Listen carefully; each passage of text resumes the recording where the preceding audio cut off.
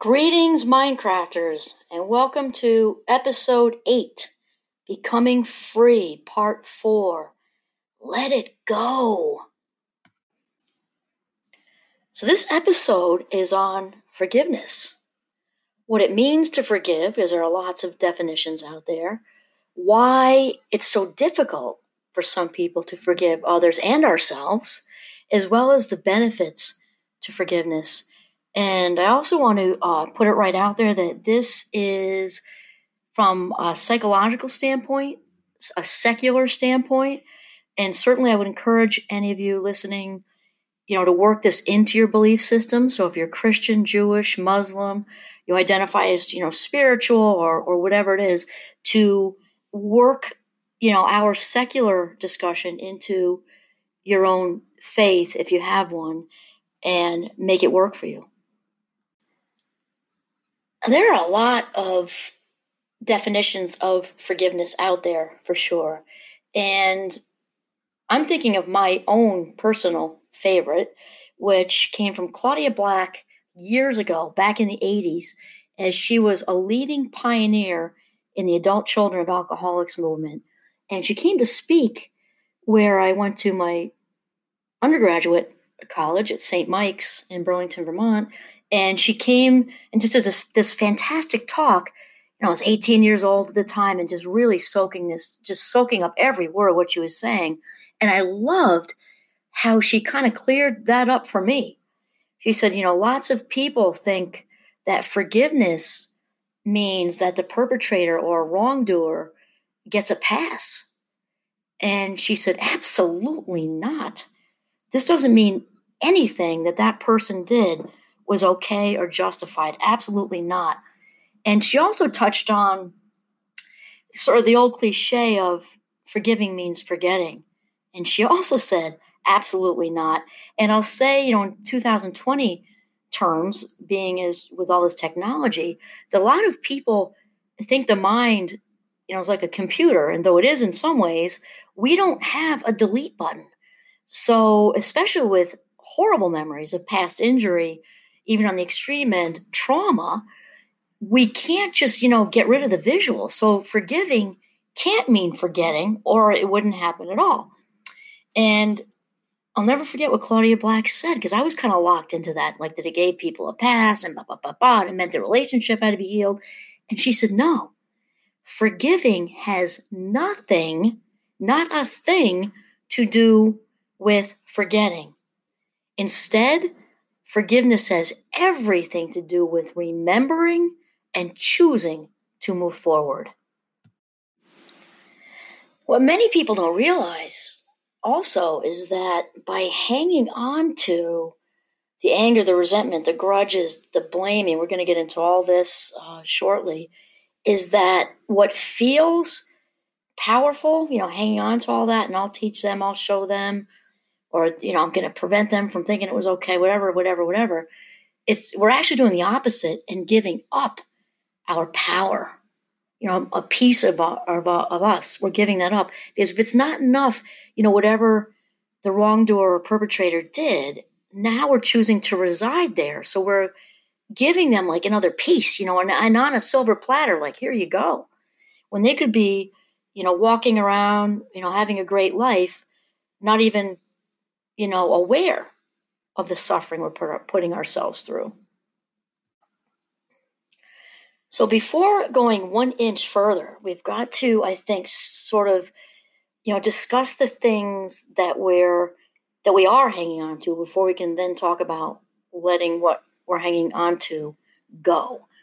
And definitely the foundation for sure is shame. And just to kind of clear up the definition, because sometimes there's confusion with how shame differs from guilt, because people do tend to get them confused, is guilt is an action word. Guilt has the message of, I made a mistake. And of course, guilt's job is, to prevent us from, starting vicious rumors, punching somebody in the schnozy, even if we felt like they very much deserved it. Guilt has that kind of, don't do this, internal conscience check kind of thing. Whereas shame, the message is deeper than that. So once again, guilt says, I made a mistake, whereas shame says, I am the mistake. And shame, in my opinion, is the spiritual and emotional equivalent of drinking turpentine for breakfast instead of orange juice. If we could sort of, heal the shame across the world, I think there would be very few, if any, problems. And shame has a very direct connection to blame, which I've often referred to as a shame-blame game. And it keeps us locked in to this seemingly never-ending vicious cycle that often helps us sort of dodge accountability too. We'll get to that in a second. So Robert Caron, in his book, The Forgiving Self, says that the need to blame ourselves or others runs so deeply at times that it can feel like a basic necessity. Part of the need arises as a defense against shame. As shame encroaches, fending it off requires that someone else be proved the villain. We have to nail them to their crimes, make them confess, make them feel bad and promise to do better. Only then can we finally have the satisfaction of being free of the denunciation we direct at ourselves. That was a whole lot of knowledge and truth right there, because shame is so toxic and so excruciating as an emotion that we as human beings will do just about anything to get rid of it, even if this means dumping it onto someone else. And one way to do that is to project our shame onto other people. So in relation to what Robert Caron was just saying, is we often blame other people in an attempt to unload and protect ourselves from our own toxic shame. Of course, people use the word project, a lot out in the world, and where it really stemmed from was Freud's old defense mechanisms, and those, as far as in the Freudian context, defense mechanisms were unconscious. So in other words, we have no idea when we're projecting our shame or whatever else on to somebody else. And though I am going to do a whole episode on shame, because it's such a huge topic, probably at least one, for our purposes here with forgiveness, I want to kind of just give you an idea of, as far as family of origin and childhood, where a lot of these deep-seated shame messages come from. And there's a good book called Letting Go of Shame by Ronald and Patricia Potter Efron. And they say that some of the most common kinds of behavior that produce shame from our families of origin may be messages we are not good enough, not lovable, or that we do not belong or shouldn't exist. The threat of abandonment, betrayal, neglect, and disinterest, physical or sexual abuse, of course, keeping secrets, and lastly, parental perfectionism. And of course, people have all sorts of inner dramas, and like anything in life, it's spectrum, right? So we've got maybe a sibling was favored over you.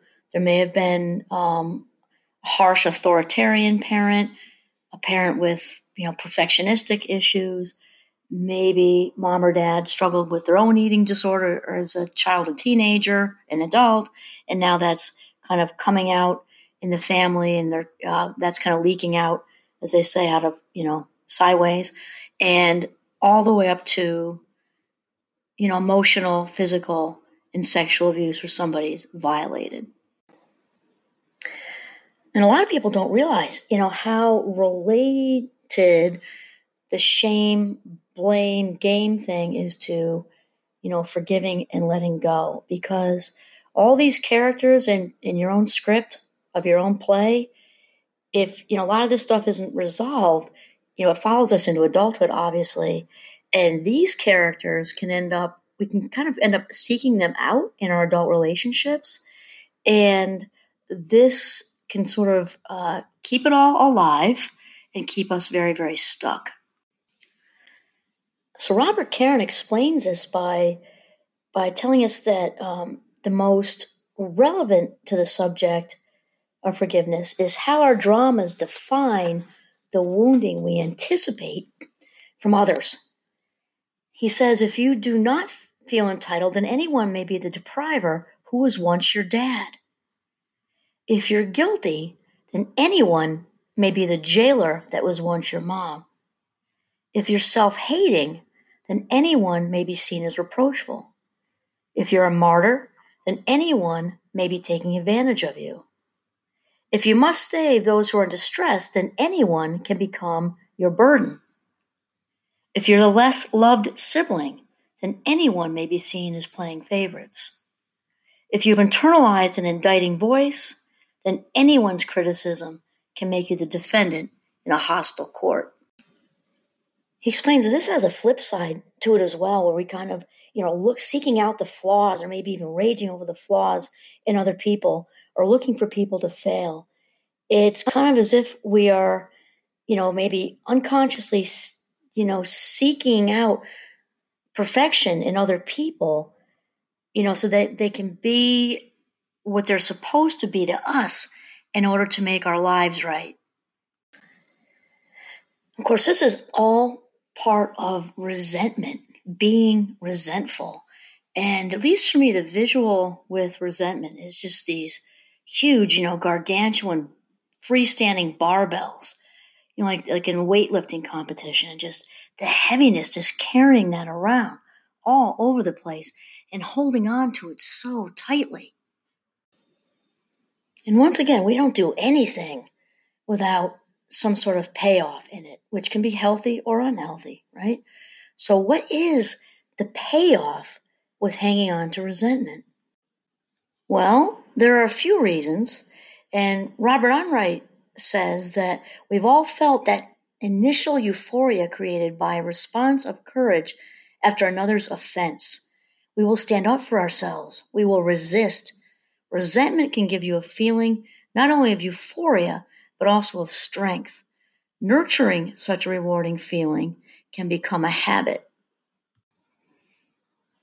And this type of reward of the actual resentment has definitely has its source in anger, because anger is a quick path to feeling resentful if it's gone on too long. And here's the thing I want to explain, because anger gets a bad rap when really it does have a role, a very healthy protective role. It's only when it's, kind of gone on for a while and unresolved, that it kind of grows and builds and can become unhealthy. However, initially it does have the job of, letting other people know when we are about to be violated or have been violated. Anger says, back the hell up. And it can be in response to being, emotionally hurt, physically hurt, sexually hurt or violated. Or it can be something, as somebody made a political comment knowing what your belief system is, or maybe they made a comment about your partner's or parents' belief system or whatever. And that's a response. If we care about the person, it's a response, if it hurts them, it hurts us. And we should be angry. In fact, when I discuss anger with my students, I use an example of, for them to picture their very best friend. And that could certainly be a sibling also. And about the role of anger. And let's say their sibling or young adult best friend has been dating somebody for a year, and she or he is crazy in love with the other person.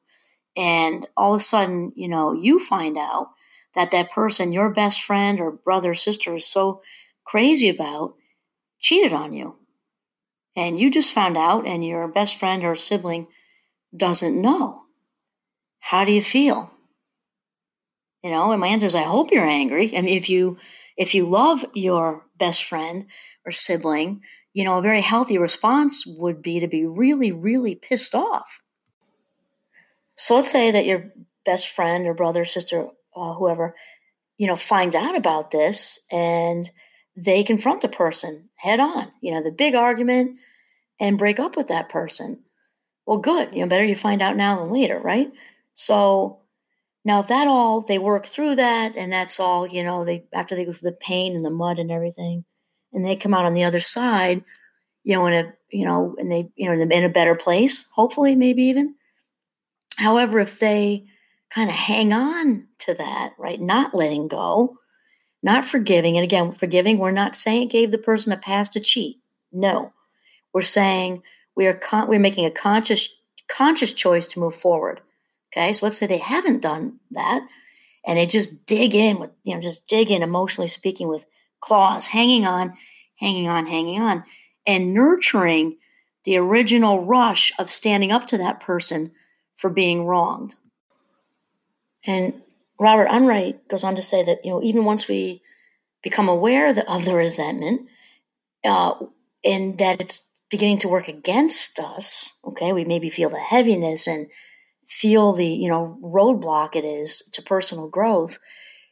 We don't always know how to get it to leave, because like anything else, resentment can become a habit, which is, of course, just a word for conditioned behavior. We might even do something healthy, like go for a run or, do yoga or something. We feel good in that moment, and maybe even for a little while afterwards. And then all of a sudden, the resentment just, shows right back up. Of course, it's human nature to kind of migrate towards what's familiar, even if it isn't healthy. So the more familiar we become with resentment, the more it can grow and build and become an even stronger habit, where we go from harboring some resentment to becoming a resentful person, where it actually kind of becomes, we say, as I like to say, bring it into the living room. It becomes, we identify with it, and it, can actually, kind of change who we are. And this is certainly why it's so important to become aware of why we're resentful, be aware of how we're feeling in general. And if this does come from, childhood, to be open to investigating these feelings. Investigating does not mean to reside there and to get stuck. To simply look back and use a skill called reframing, okay, which means we couldn't control what happened, for sure. And however, we can control how we choose to look at it as an adult person. So similar to the example we said a little bit ago about the best friend who was cheated on, Robert Karen uses another example when he says, Dad was judgmental and put me down, and now when you do it, I re-inhabit my traumatized self and feel destroyed by you. You become a big person, and I become a small, wounded person.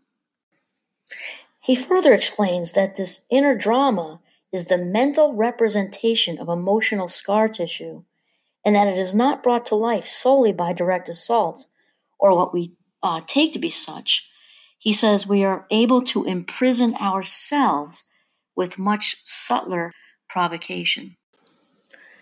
And once again, I'm a big fan of skills over talents. Not that it wouldn't be fun to be Einstein, Mozart, or Michael Phelps, but I like skills because it involves choice and effort, which means this gives us agency. It gives us control. It means if I make the choice and follow through and practice or rehearse whatever it is, I will get better at it. This is true with playing the violin, football, reframing, and letting go. And being honest. That's one of the things I love about Aristotle. He said that if the whole world, this is very paraphrased, if we all practiced honesty like we practice playing a musical instrument or a sport, think about how much better off the world would be. Well, this isn't different with practicing forgiveness and letting go. Now, of course, a disclaimer, no one said it's easy. When we practice thought control, we practice letting go, it takes a lot of courage and a lot of commitment and a lot of follow through, especially if if the person was wronged, severely, and was maybe even sexually violated. That's obviously going to take more out of somebody than someone who said something very hurtful.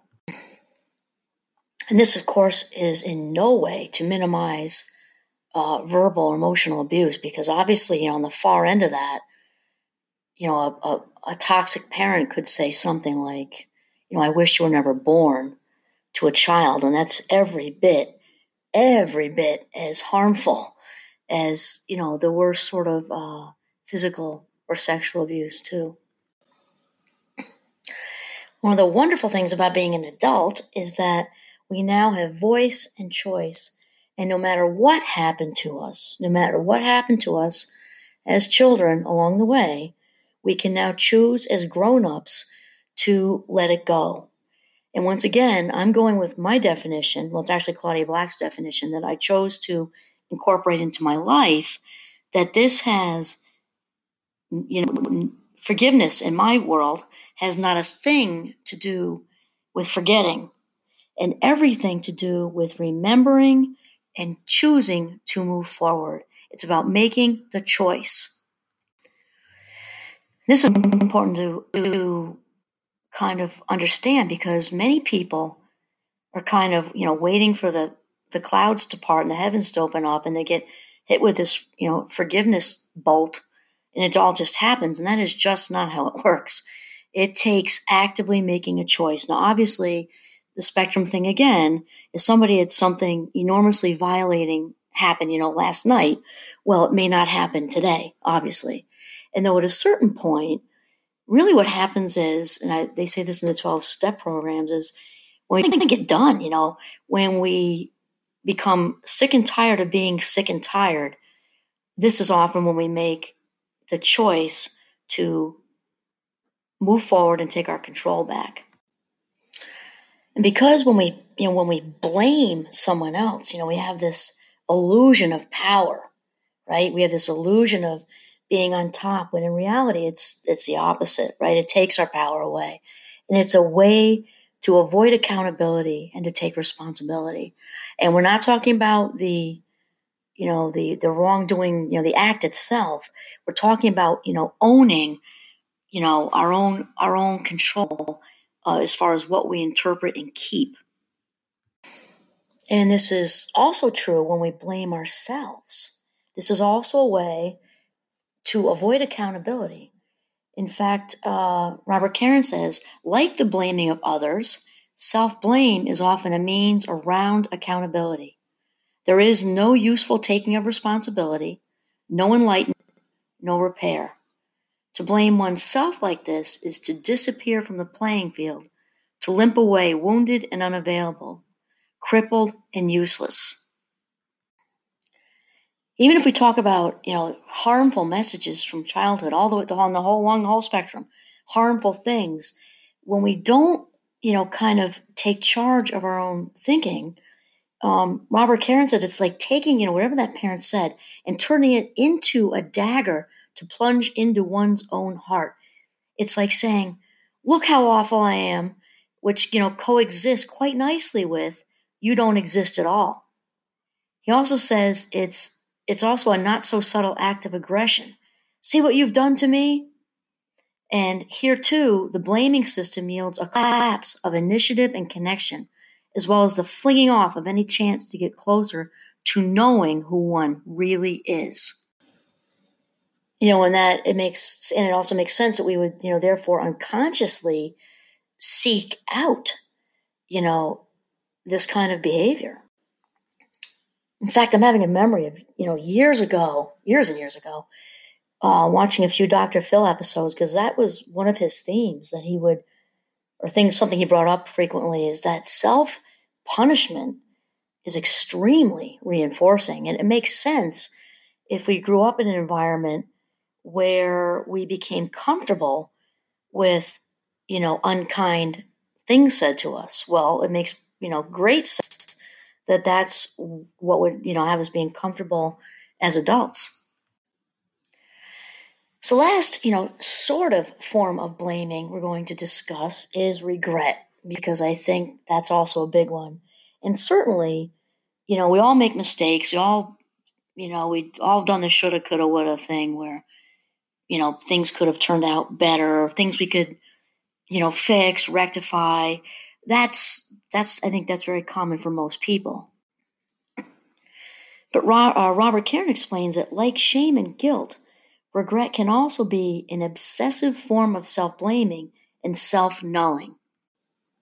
Some examples are, dialogue such as, I never studied, I wasted my youth, I neglected my health, I got caught up in a cult or a cause and wasted years of my life in the process, I threw away love, I slept with him too soon, I had an abortion I should not have had, I missed the stock market boom, I made terrible mistakes, whack, whack, whack, whack.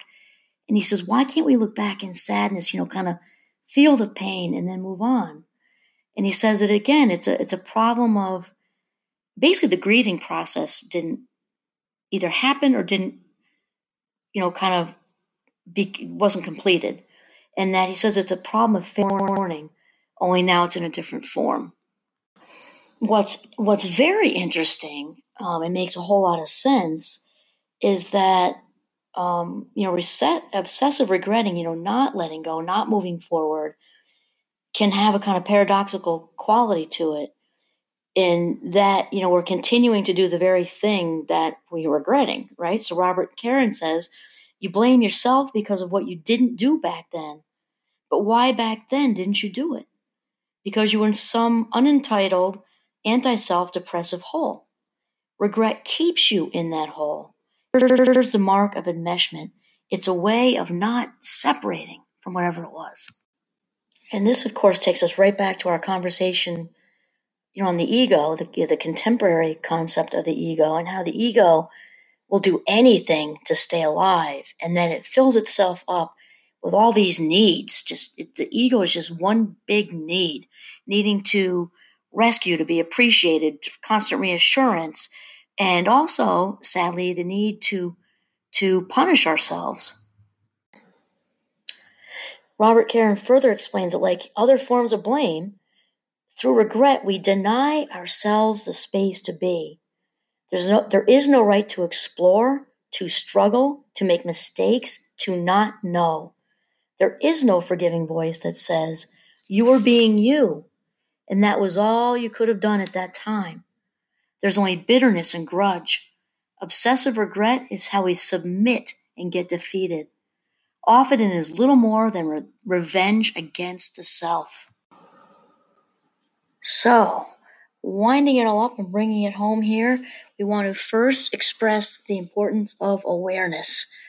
This is key. This is first, because obviously we cannot do what we do not know. And as a good friend once said to me, once we become aware, however, we are responsible. So we cannot do what we do not know. Once we become aware, we have responsibility to ourselves and others. As this awareness develops, as far as how we're feeling, it's very, very important to allow ourselves to feel. Doesn't mean reside there. It means to just work through it. And what I say to my students about anger in particular, and you can fill it in with resentment or whatever, is I'm thinking when I was 8 years old fishing. Actually, I'm not a big fisherwoman. It was just a summer thing. But we'd catch these, they look like little baby catfish. I think we called them bullheads. And they had these prickly little, kind of sticky little things that stuck out of their by their gills. And they had kind of sandpaper skin and, little razor teeth. And you go to catch them and you get stuck. And they're also very slimy. And so what I'd say to my students is kind of like catch and release fishing when you have anger or resentment. When you catch one of these slimy little baby catfish, you just hold it, feel the slime, feel the pricklies, maybe rub your fingers on the razor teeth, feel it all. Feel it all until you're so sick of the slime and the little pricklies and the razor teeth that you're done and you throw it back in. It's important for us to be validated. Then once we kind of, are validate it and hold it and then we let it go. We let it go. Even with, my passion of positive psychology, Marty Seligman, the father of positive psychology, says that positive psychology is not happyology. It's about, for sure, not ignoring the negative feelings. Once again, though, not residing there, but to let us feel and acknowledge what we're feeling and then make a conscious choice to shift out of that place to a more positive path of thinking. And this, of course, brings us to one of the main themes of this Mindcraft podcast series, which is, learning to become the boss of our brain and to realize that thoughts come first and feelings come second. So if we're walking around thinking resentful thoughts, we will then feel resentful. If we're walking around feeling or thinking regretful thoughts, we will then feel regretful. They can be from 5 years ago, 10 years ago, or 20 years ago. And we can bring it all alive again by thinking about it. And becoming the boss of our brain means just that. We are the boss of our brain, and we can make a conscious choice to stop this negative feedback loop of toxic internal dialogue. We can question these thoughts ripping through our minds, and we can fact check. We can also disagree with the thought chatter and choose to discard the thoughts we don't want, keeping only the truth, keeping what's positive. And remember the skill of reframe. Though we may not have been able to have control as a child for whatever happened, now as an adult, what we have control of is how we choose to think about the situation. And maybe the post-traumatic growth piece. There's a lot of talk about post-traumatic stress and post-traumatic growth. Also, Marty Seligman means whatever happened was horrible. It happened, and we came out, maybe a better person for it, maybe more empathetic, fill in the blank. This is where the reframing comes in and turning whatever happened into something that works for us, that's positive, that we can grow from. We don't need to wait for an apology. Why? Because we don't care. Okay? It might not mean anything anyway, and it might, but we don't need to wait for it. Our forgiveness and our letting go is on our time.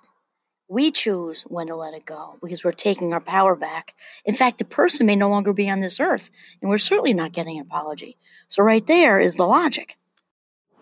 And also remember that there is only so much emotional energy we have in one day. We're working with 100% when we get up every morning to give to our family and our friends and our work, our passions, all of it. So when we give 5 minutes, 10 minutes, an hour, 2 hours on the way into work, ruminating over whatever, over something that was, over long ago, what a sacrifice. Think of that. There's nothing more valuable than our life minutes. So if we truly, hang on to this upset that happened years ago, think about this. We are handing over our power to the wrongdoer or perpetrator on a silver platter. We're just giving it to them. Time to take it back. Forgiveness is a gift we give ourselves. I mean from the secular standpoint.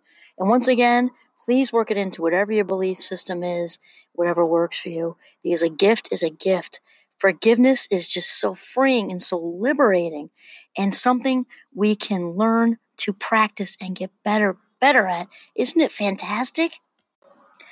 And lastly, I think I mentioned that Oprah is one of my closest friends. She just isn't aware.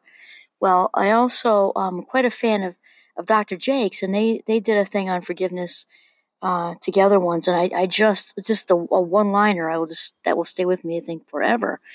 And Dr. Jakes was talking about not forgiving being like a cancer, just ripping through the body, and think about how true that is. Because when we don't forgive, think about what that does to our body. Hanging on to that, the actual somatic, manifestations of that, indigestion into the extreme ulcers, never mind high blood pressure, just all of it. And yet when we forgive, it not only does it give us all our emotional energy back that we were sacrificing, it also, increases the quality of our life, physiologically speaking. Not forgiving, as Dr. Jake says, like the cancer, not only corrodes us emotionally, but it corrodes us, the body, physically. And then in the reference to, we only have so much emotional energy in the day. Paraphrase, okay, so I'm not looking at it this minute. Dr. Jakes says, hanging on to our past history is not worth the expense of our destiny. And this is a one-liner that I live by, absolutely live by. Whoever it was that did whatever just isn't worth it. They're just not worth sacrificing any more valuable life minutes and all the potential that we have in front of us. Just not worth it. And I remember Oprah in that moment smiling, this big smile, and just saying, that was a pump moment right there. That was a pump moment. I couldn't agree more. Hanging on to our past history is not worth the expense of our destiny. Let it go. This is Kimberly Quinn signing off from Northern Vermont. Have a mindful day.